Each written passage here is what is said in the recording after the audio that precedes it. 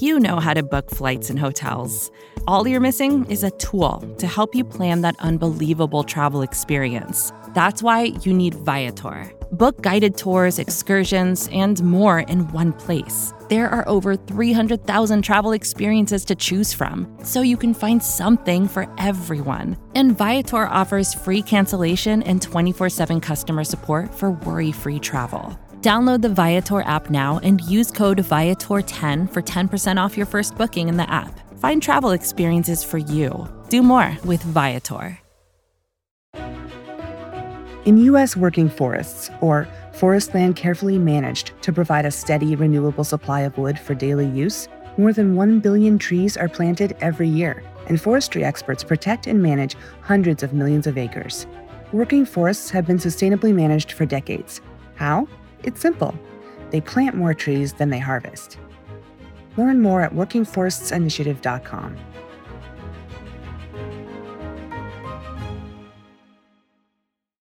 Everything's going to creep. It's like a TLC video out here.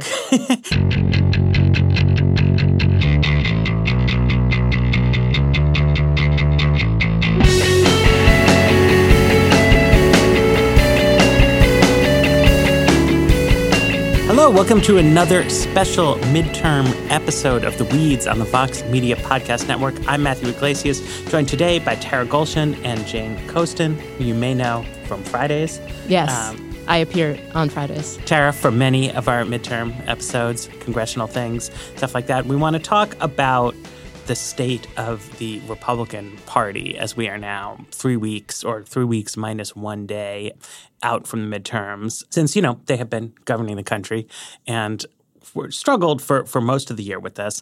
And to start that off, I kind of want to turn the clock way back, like a year or more ago, to a time when there was still palpable tension between the Trump White House and congressional leadership over a whole bunch of things. And Steve Bannon was pitching the idea of sort of one too many Donald Trumps, where he was going to lead a series of insurgencies against Mitch McConnell, dethrone a huge rank of establishment candidates. And in the case of Roy Moore, this worked, but it didn't work so well because it wound up with the Republicans losing a Senate seat in Alabama. And it seemed to raise the prospect of sort of a replay of some of the 2010 recruiting fiascos on the Republican side. Right. I think that some people were looking back to kind of the Christine O'Donnell experience. And it's interesting because when Bannon talked about this with the New York Times in September 2017, his whole plan was to target Republican senators in Mississippi, Arizona, and Nevada. And that by bringing down Luther Strange, she had kind of proven that, Roy Moore is this ascendant politician. And then Steve Bannon went to Alabama, talked about how him going to Harvard was better than Joe Scarborough going to the University of Alabama. Doug Jones wins.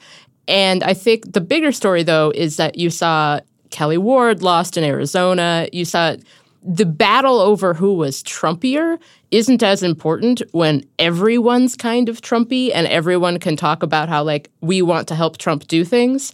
So, when it's Kelly Ward and Joe Arpaio battling over who hates brown people more, Martha McSally could be like, I'm an actual politician and I love Trump, and that can lead you to a win. I think rewinding a little, too, you can see there was some initial impact that Bannon had, right? You saw him say he wanted to target states like Tennessee, and Corker and Flake seemed kind of like the death of the never-Trumper. He obviously ran into some major problems when he got Roy Moore to be the candidate. I mean, it seems like the Trump White House, right, with Bannon out of the White House and Trump establishing a better working relationship with congressional leaders, Trump pretty clearly got off that train, right? Arizona Democrats, I know, had gotten very excited about the prospect of facing Kelly Ward or Joe Arpaio in a Senate race there, and very not excited about facing Martha McSally because she had represented a swing district in the House. Her biography, she was a pioneering woman fighter pilot. It's perfectly designed to sort of diffuse some of the professional women's surge toward Democrats. But she got kind of Trumpy, as Jane was saying. And Trump learned to love winning elections, right? Like, she was clearly the better candidate. And even though Trump would, like, go way outside the pardon process to help out his buddy Joe Arpaio, he, like, very pointedly did not endorse him. Yeah, I think it's interesting because Steve Bannon, I've written on this and a lot of people have written on this. Steve Bannon really believes and now has taken his talents to Europe to kind of spread the news that there's a thing called Trumpism, that there is a political ideology that is separate from the Republican Party, separate from conservatism, that is Trumpism. And Trump himself appears to have just kind of given up on that and just kind of said, like, if you like me, I like you. We're okay. And so I think that while Steve Bannon is off wandering around the wilds of Europe being turned down by the European far right, Trump himself has recognized by his endorsements in races across the country and in his work with congressional Republicans that it's better to just win rather than attempt to prove a point that he doesn't even really care about. Right. And then conversely, I mean, you saw, like, with Flake and Corker sort of exiting stage left, there's no anti-Trumpy sentiments in any of these primaries, right? So, like, you could have your McSallys, your Dean Hellers, people who, like, if you look at their whole record in public life, it's not, like, super suggestive that this is who they are. Or even somebody like Ted Cruz, right, who, like, very pointedly, like, I think called Donald Trump an amoral sociopath, and Trump called him Lion Ted. They're not, like, in love with each other, but there's no hint of resistance or conflict or contrast there. And you see that in races like in Florida, right, you had a governor's primary between basically two, like, regular politicians, right? Like, Ron DeSantis was a House member. Who was he running against? Do you remember? He was the agriculture commissioner. Yeah, Adam Putnam, a former House member, agriculture commissioner. And they both just talked about how much they love Donald Trump, but Donald Trump loves Ron DeSantis more. Right. To your point about how there's not a resistance movement to Trump that's winning. Everybody's Trumpy. It's just a matter of how they're selling that. I think Tennessee's governor's race in the primary was a really good example of this. You had Diane Black, who was this very establishment Republican candidate, and she was expected to win. She had kind of the backing of establishment Republican people, but she felt that she had to run to Trump's side and become this kind of firebrand conservative in the state. And what you saw instead was the kind of, when she was duking it out over, like, who's Trumpier, it was like the quieter, loves Trump, but also focused on being a good candidate guy that won. Right. And we're seeing that over and over. That happened in Indiana, too. Right. For the Senate race between Rokita and Luke Messer. And that's, I think, like, part of what Jane was talking about, right? It's very personal. Right. Right? So, like, the question of, like, were you at some point in your dark past a never Trumper has sort of come up frequently. But there isn't especially the demand that candidates conduct themselves the way that Donald Trump does, right? So it's like you don't see a lot of, horse-faced tweets from other Republican politicians. Well, I mean, I think that, our colleague Ellen Nielsen did a rundown of some ads, and we've seen this a couple of times, and I think, Tara, you've also written on, like, Duncan Hunter being like, my opponent is a danger to America, or, like, granted, I think campaign advertising is its own separate genre of how you talk about politics, but I think that there has been some degree of kind of attempting to take Trumpism or the Trumpiness. I mean, I don't mean Trumpism as, like, the political project. I mean Trumpism as in calling people horse-face and yelling a lot, trying to take that into kind of state-level races. And right. I think that there's been some degree of that we've seen. But, I mean, like, I think if you look at what are the politicians who have profited the most from sort of relationship with Trump on the Republican side, it's like people who have aggressively defended Donald Trump on television.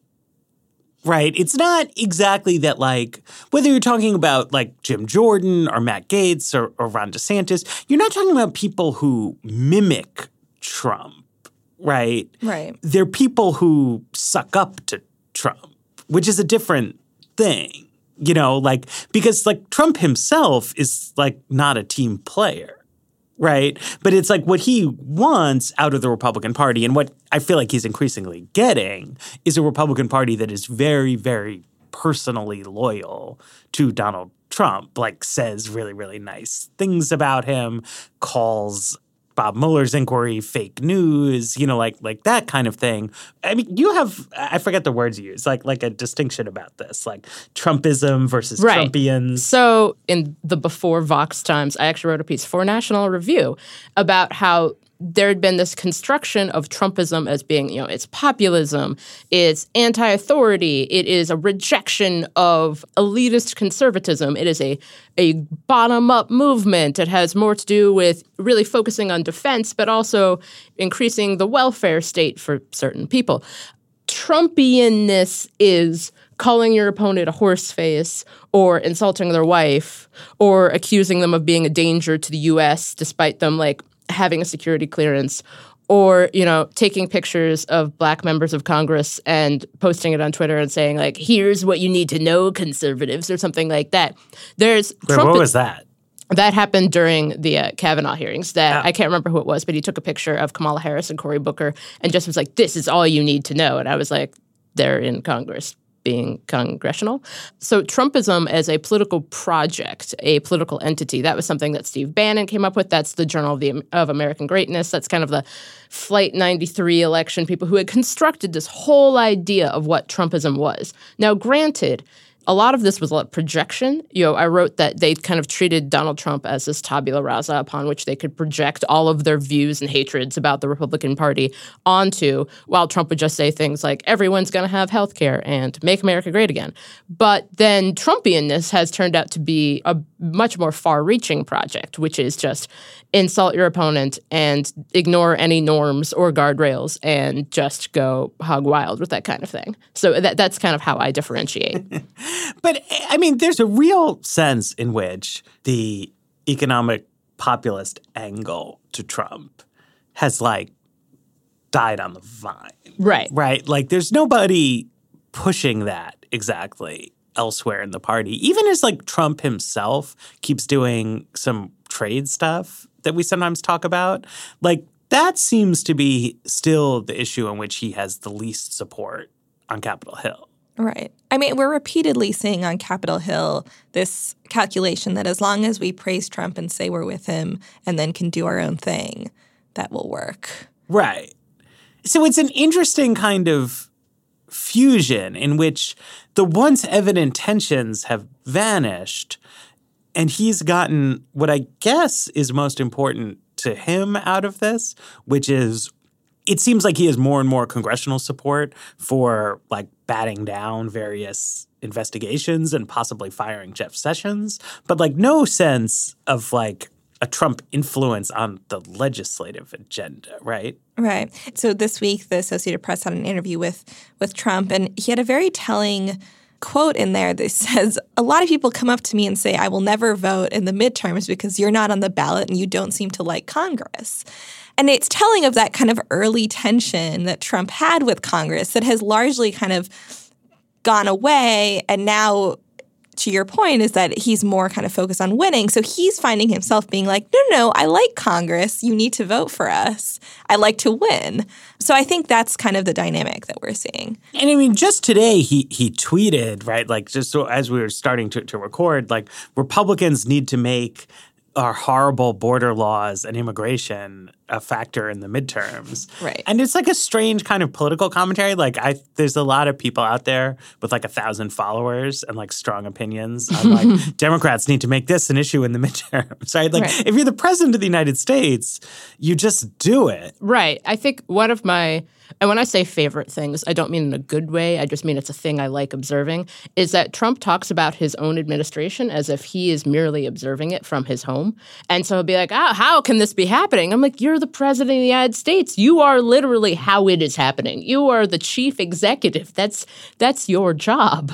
Right. And I mean, it's interesting with this immigration thing, right? It's like Trump does not articulate in a clear way, like, what is it that he hopes will happen if Republicans perform well in the midterms? And what is it exactly that he fears will happen if Democrats perform well in the midterms. I mean, he has plenty of hits on Democrats, right? Like they want to open the borders, which means big crime. But like if you just stop and think about it, like say you believe that Democrats want to open the borders, then it means big crime. Like Donald Trump's not going to let them do that. Right. Right? It's like, if you want like a political analysis of like, here's what's going to happen if we win and here's we're not going to be able to do if we lose, he has very little to actually offer in his public messaging. And I don't know how much that matters to people exactly, but it connects to what you were saying about like, people, maybe they wanted to vote for Trump, but he's not on the ballot. And I mean, it's a problem presidents often face in the midterms is that usually you get to be president by being more charismatic than the average like rando House member. And like some people are not that excited about it and you have to give them some kind of reason why it's important. Well, the problem with blaming Democrats for things that aren't Democrats' faults is that when you want to scare people about what would happen if Democrats take control while still having a Republican-controlled White House and possibly a Republican-controlled Senate, like they've already tried repealing Obamacare with just Republicans. They've already tried to pass immigration policy with just Republicans. Right. They passed tax cuts with just Republicans. But like you see how this becomes problematic for when you're trying to like create do things. A talking point on the campaign trail. Right. Let's take a break and then I want to talk about what we know of the stakes. Support for The Weeds comes from Not Another Politics podcast from the Harris School of Public Policy. With the constant news cycle, there's a lot of noise out there. Opinions are plastered all over social media, pundits are throwing out hot takes without any sort of context, and it's only getting worse as we dive farther into election season. We know that if you're listening to us at The Weeds, you're looking to cut through all this. And if you like this show, you might like Not Another Politics podcast. Not Another Politics podcast is produced by the University of Chicago Harris School of Public Policy. They want to take a research and data approach to analyzing hot-button issues and offer perspectives that go beyond the headlines. They cover a wide variety of topics in their episodes, but a few recent episodes that you can listen to include a deep dive into why women are underrepresented in U.S. politics or whether or not we can believe political surveys. You can listen and subscribe today at harris.uchicago.edu/NAP. That's NAPP.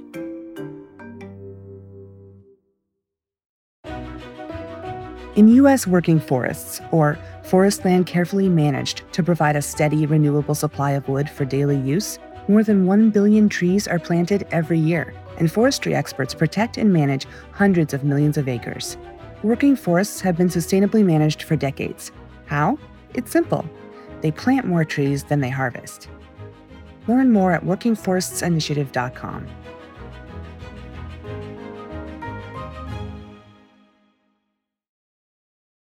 So the other problem for Republicans here is that they don't really want to talk about their legislative ideas because it's a mix of they don't have ideas that they themselves are agreed on and they don't have ideas that are really politically viable. So like there was this odd Mitch McConnell discussion with Bloomberg yesterday where, they asked him about like, well, why is the budget deficit so high? Isn't it because you cut taxes so much? And he was like, no.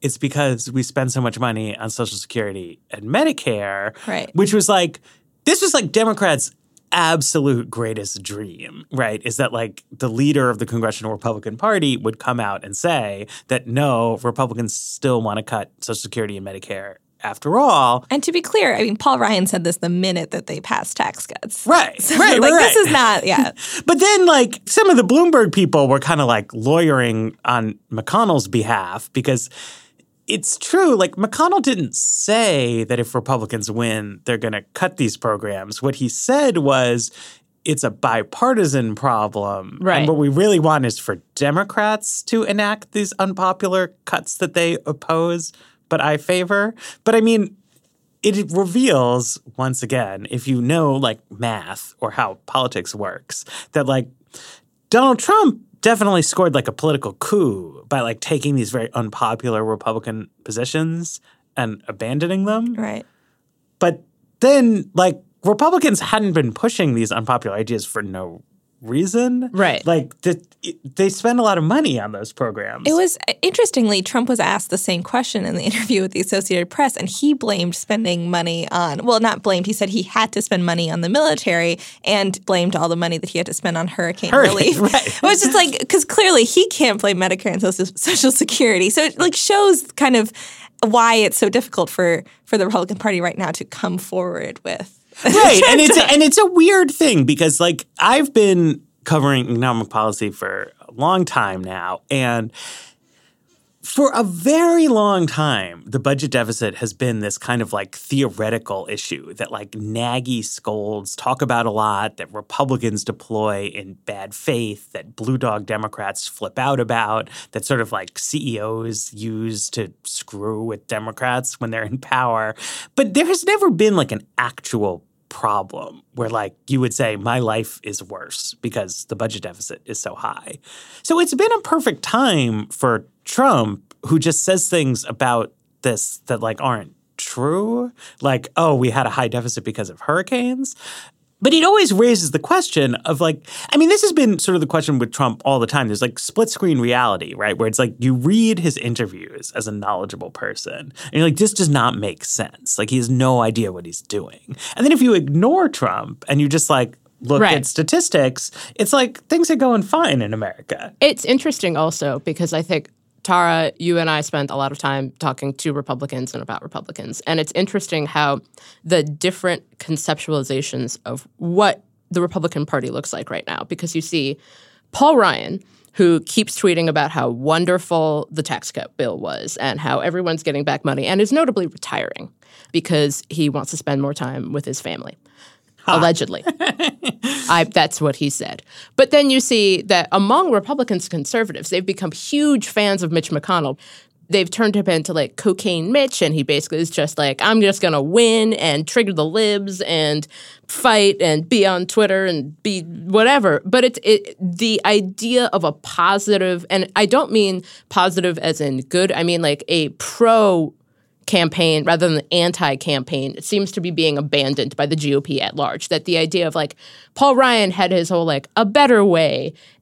I read A Better Way. It was not great, but it's an ethos. It was a policy paper. It was an idea of something like, yes, this is a thing we're going to be for. I mean, a striking thing about The Better Way, for example, is that like one thing that they discussed in The Better Way is that there was a large financial crisis in the relatively recent past. And then there was a financial regulation bill that Democrats voted for and Republicans voted against. And so Republicans wrote down there on paper, like, their plan to change financial regulation in a way that they claimed would avoid the pitfalls of evil Obama, but also not just have another financial crisis. Right. In office, they just like, they haven't done that. No. They've just like, they've appointed business-friendly people to the regulatory posts. My friend who works on financial regulation at Treasury says he has a lot of free time these days.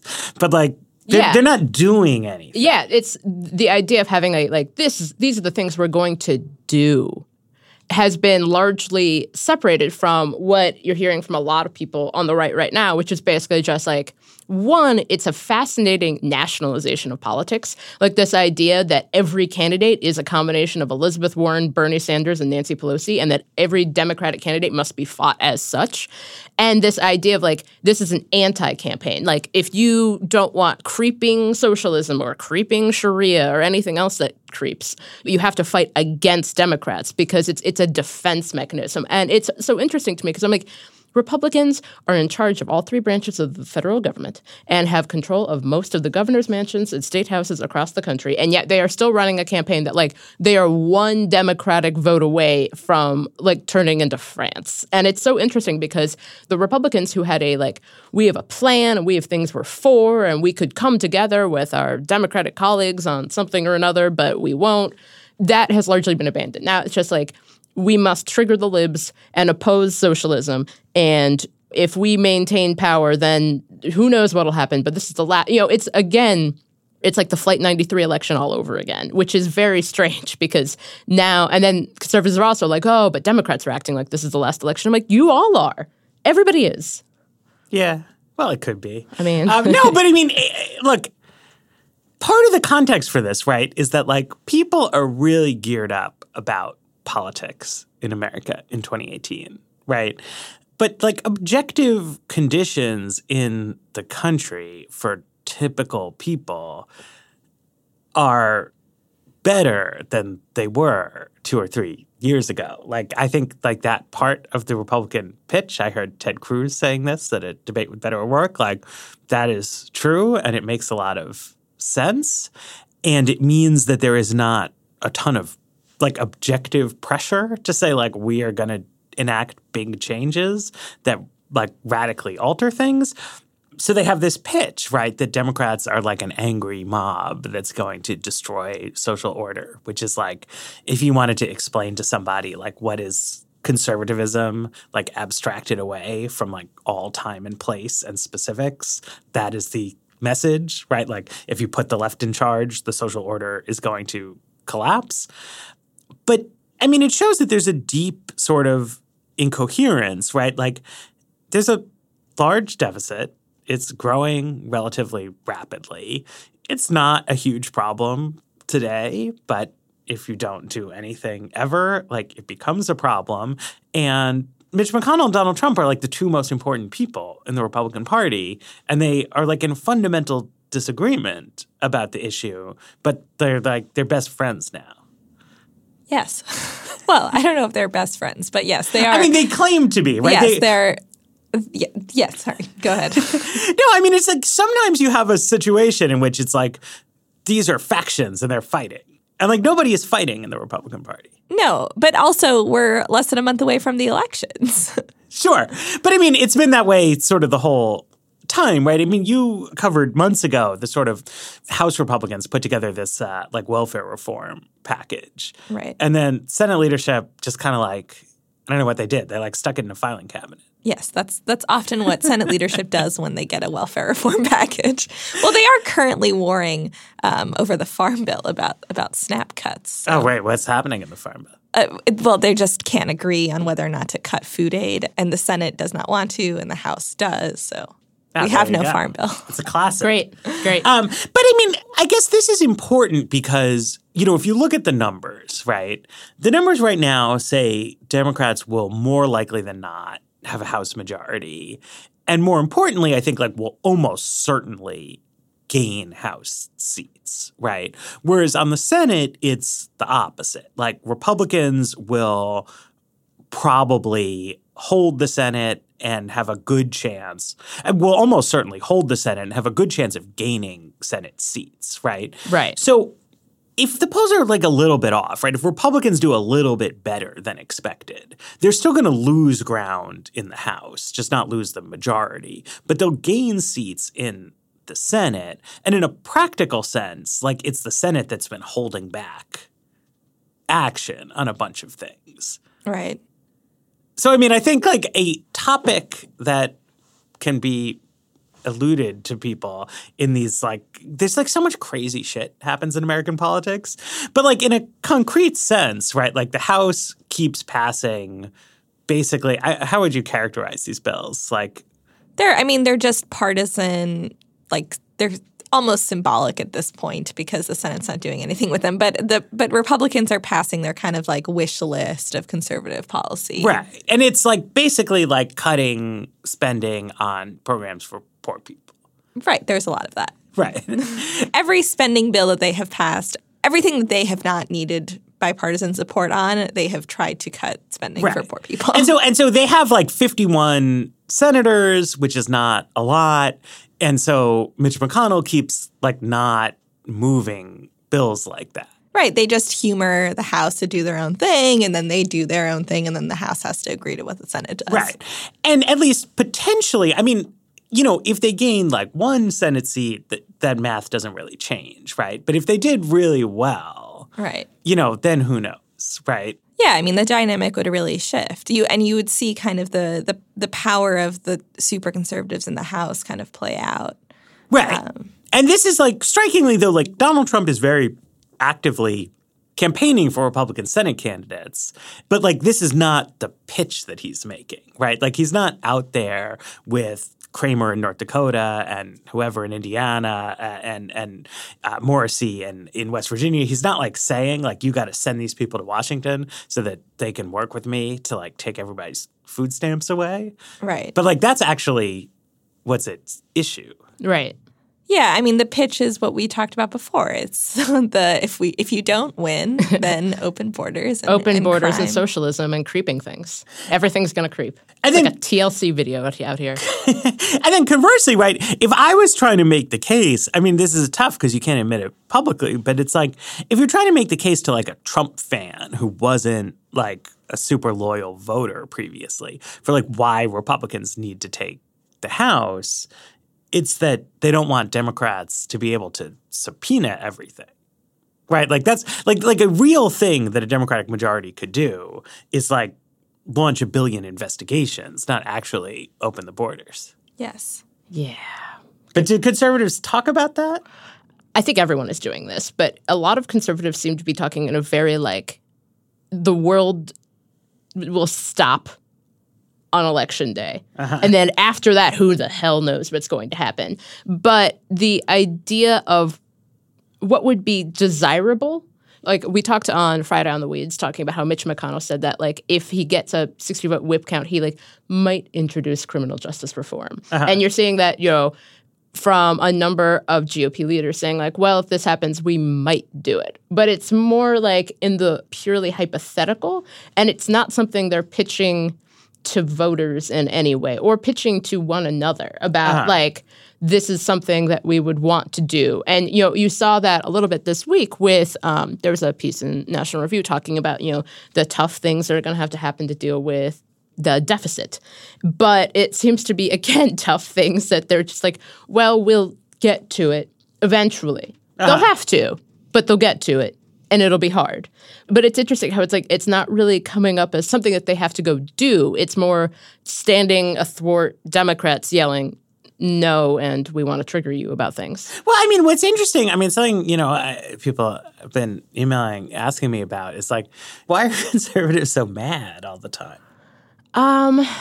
Well, I think that, I mean, this is a large discussion that's probably better for like another venue that would be large and big. But I think that Elizabeth Bruenig, who's at Washington Post, raised the point that liberals have control of, quote unquote, the culture, but they don't have control of politics. And conservatives believe that they have control of politics, but they don't have any control of culture. And the ideal for both would be to have both. The ideal for liberals would be to be like, have as much power in kind of the halls of actual power that some people believe that they do in kind of popular culture and music and film. And conservatives spend a lot of time being very upset that despite holding actual real political power virtually coast to coast, that somehow that does not mean that like they are getting the same kind of cultural respect that they believe that they're due. Planned Parenthood is still funded. Yeah, Planned Parenthood still, but like that's well, but I mean that's the question though, right? So I mean, it's like there's a realm of policy, and then there's like a realm right beyond policy. And conservatives talk about this. They're like, you know, if we actually had power, you know, Planned Parenthood wouldn't still be receiving federal funding, and Obamacare wouldn't exist, and a whole bunch of other things wouldn't have happened. But the fact that that is more about like the Republican Party being bad at politicking and less to do with the fact that like Democrats have anything to do with how that has not yet happened doesn't seem to come up. But it's this idea that like real power would be that there'd be more conservative celebrities besides Kanye West, or that they'd have the cultural cachet that they believe that Democrats and liberals do. And so, you know, they're very mad. I think I wrote something about this around the 2016 election, but the fact that on the day of the election and on Inauguration Day, like people did not bend the knee to the GOP, that, you know, people who wear MAGA hats in DC did not become like super popular, that the end of history did not come. There was not this like grand moment upon which Democrats admitted like, yes, you have triggered us into irrelevance. And instead, you know, Democrats went and won a bunch of special elections and started talking about DSA and you know, like there wasn't like, yes, you were right and we were wrong. I think that there's still a lot of ire about that like GOP voters in Iowa still have kids who go to Iowa State and join DSA, or like that on these individual level, there wasn't like the grand sweeping moment that I think Steve Bannon talked about, and a lot of these kind of Trumpian figures had kind of talked up as being a potential option.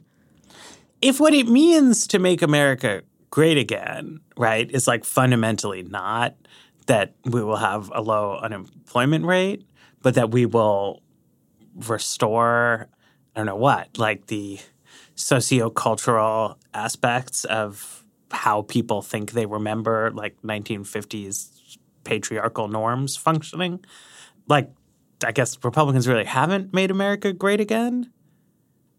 Like they don't, I mean, right. It's like, it's striking to me that like Brett Kavanaugh was the only thing that seems to have like genuinely like excited conservatives the whole time. Like the equally, if not more so, conservative Neil Gorsuch, who like wasn't accused of being a rapist. Right. It was like getting to fight a battle in the political arena that like more directly touched on something they actually care about, which is like not jurisprudence, but like putting left activists in their place. Right. Like it's interesting because you see in Trumpy Twitter handles, they use the hashtag KAG, which is Keep America Great, because there's this idea that like, because Trump is here, America is now great. And yet they're still very mad. And that's very strange. Right. But I mean, it's also, it makes for an interesting midterm pitch, right? Because I think it works in presidential politics, right? Because like the presidency is a policymaking institution, but it's also unquestionably like a venue of celebrity politics. And it's a cultural venue as well. Right. Like Barack Obama being president like meant something. And Donald Trump being president means something very different. And like a woman being president would mean something different again. And Congress just isn't like that. The problem facing Republicans right now is something that I guess we could have seen from the beginning is that, I mean, Trump cared about winning. He didn't have a very distinct policy agenda that he was particularly married to, but to win, he had to kind of attach himself to some popular policy agendas. Like, for example, he said he wouldn't touch Medicare and Social Security, and that happened to be at odds with the Republican Party. And like when Republicans stuck with him thinking, okay, well, he's not really married to anything, and we can just attach our own agenda to him. Right. That now runs into the problems where, like, okay, that worked for the presidency, but, like, you can't make that same pitch for Congress in the midterms. Right. Because those two things are directly at odds with each other. Right. And I mean, it's just in the operation of American politics, right? Like Congress is in fact very important, right? Like Congress is the driver of public policy. And it's why the Trump era Republicans were able to make a lot of things happen, even though Donald Trump is not that focused on policy type stuff. But it doesn't resonate culturally in the same kind of way, particularly because like in each district, you can sort of have your own people, right? So it's like if Democrats want to run like a white guy veteran with a funny regional accent in like 8 million like Obama to Trump districts, like they can do that. But also it just doesn't like make that kind of impact on people, right? It matters because Congress does things, not because the social identity of the Speaker of the House like gives people a lot of feelings in the culture. And it makes it a lot more, I think, concrete in a way that's just sort of at odds with Trump's project, right? Like Jane, like you were talking about like they're upset about their Clinton culture, but it's like Donald Trump like he's the culture candidate. But it's like he was on television before he was president. Right. I'm not sure if there's been more recent polling since the Kavanaugh hearings, but something that was fascinating was that there was some polling saying that a lot of Republican voters were listening to Trump, who kept tweeting about a red wave and saying like they were not as motivated to vote because they didn't think it would be necessary because the idea of a blue wave was fake news. And so having a cultural candidate, having someone like Trump who is not, as Tara said, he's not wedded to a particular policy goal. While Trump is popular with Republican voters, Congress is not popular with Republican voters. Those are two very different things. And it's interesting how Trump's role as this cultural entity is both very helpful to him politically, but not very helpful to the people who want to be elected to help him do things. But I mean, in part, that's because I have always felt from the beginning that Trump does not fully understand the extent of his personal exposure to a Democratic House of Representatives, right? Like you saw it in that AP interview where he was like, well, it's not my fault if Republicans lose the House. Right. I mean, maybe it is, maybe it isn't, right? But it was like, I mean, he definitely has a role in it, right? right. But also it's important to him. Like it's his responsibility. Yeah. You know, this is like those of us who parent toddlers, you know, like a concept you try to instill in kids, right? It's like there's like a metaphysics of whose fault is it? And then there's just like a reality of like who caused it? Like what do you need to do?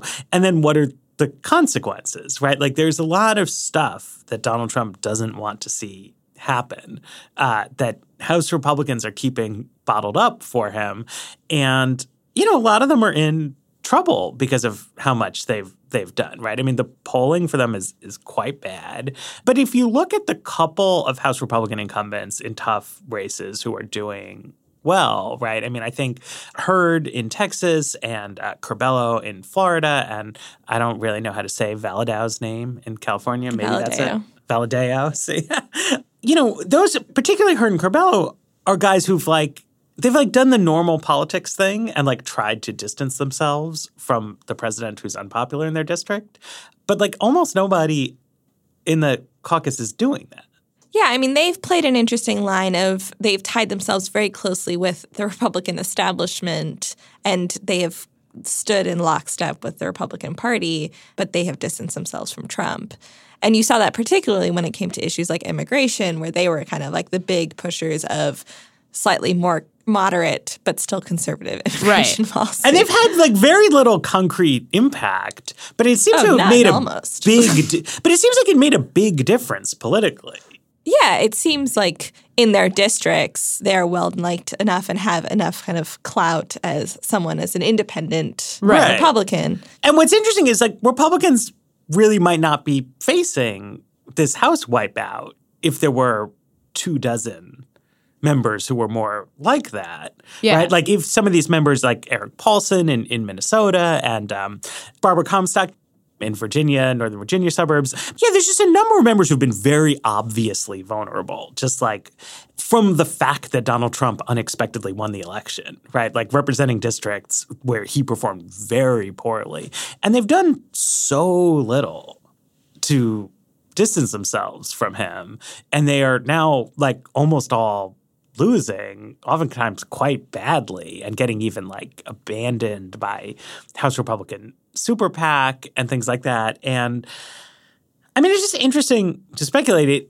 It seems like in many ways, American politics might be in a healthier place if people in that position had done what would have been good for their own political survival. But it's extremely rare, right? I mean, there's been this tremendous fear of Donald Trump, I think, coursing through the Republican Party. Well, I think they saw people like Jeff Flake and Bob Corker, and even to some extent Mark Sanford, who is part of this very conservative faction of the House that has really done a lot to back up Trump in Congress, but himself was kind of more critical of the president. And, of course, he got primaried out because of Trump's endorsement of his challenger. So I think there is a fear because they've seen some of these test cases not work out well. But I think that there's something to be said about people who are just genuinely popular in their own districts. And, in my hometown of Cincinnati, there's Representative Steve Chabot, who is +9 against his competitor. It hasn't really been that much in question. And he's talked about how, I voted for Trump in the general, but he wasn't my first, second, or third choice.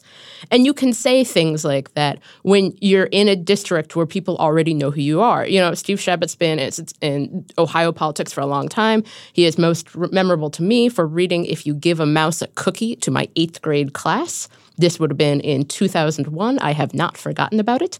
But I think that it's interesting how the localization versus nationalization of politics is playing a role, because you're seeing local Republican candidates who are running ads basically accusing their opponent of either being in Arizona accusing Kyrsten Sinema of being potentially a witch, but also just bringing up in all of these local races that they're basically the same thing as Nancy Pelosi. But then in a lot of these successful GOP races, they're known quantities. With candidates like Steve Chabot or Carlos Carbello, Democrats are running ads against them talking about they vote with Trump 98% of the time, and they're not working because they're a known quantity in these local areas. Okay, so with that, I think we got to wrap up. We're getting kicked out of the studio. So, thanks to everybody out there for listening. Thanks to Tara for joining us today. Thanks to our producer, Griffin Tanner, and we will see you on Friday.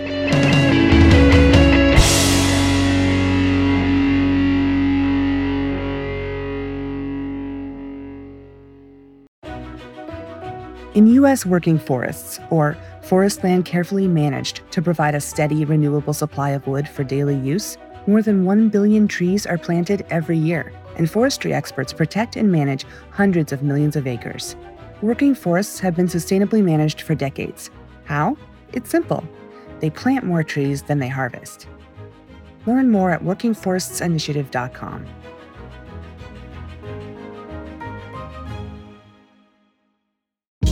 Hey, this is Scott Galloway, author, professor, entrepreneur, and most importantly, host of the Prop G podcast. We got a special series running on right now called The Future of Work, where I answer all your questions on, surprise, the future of work.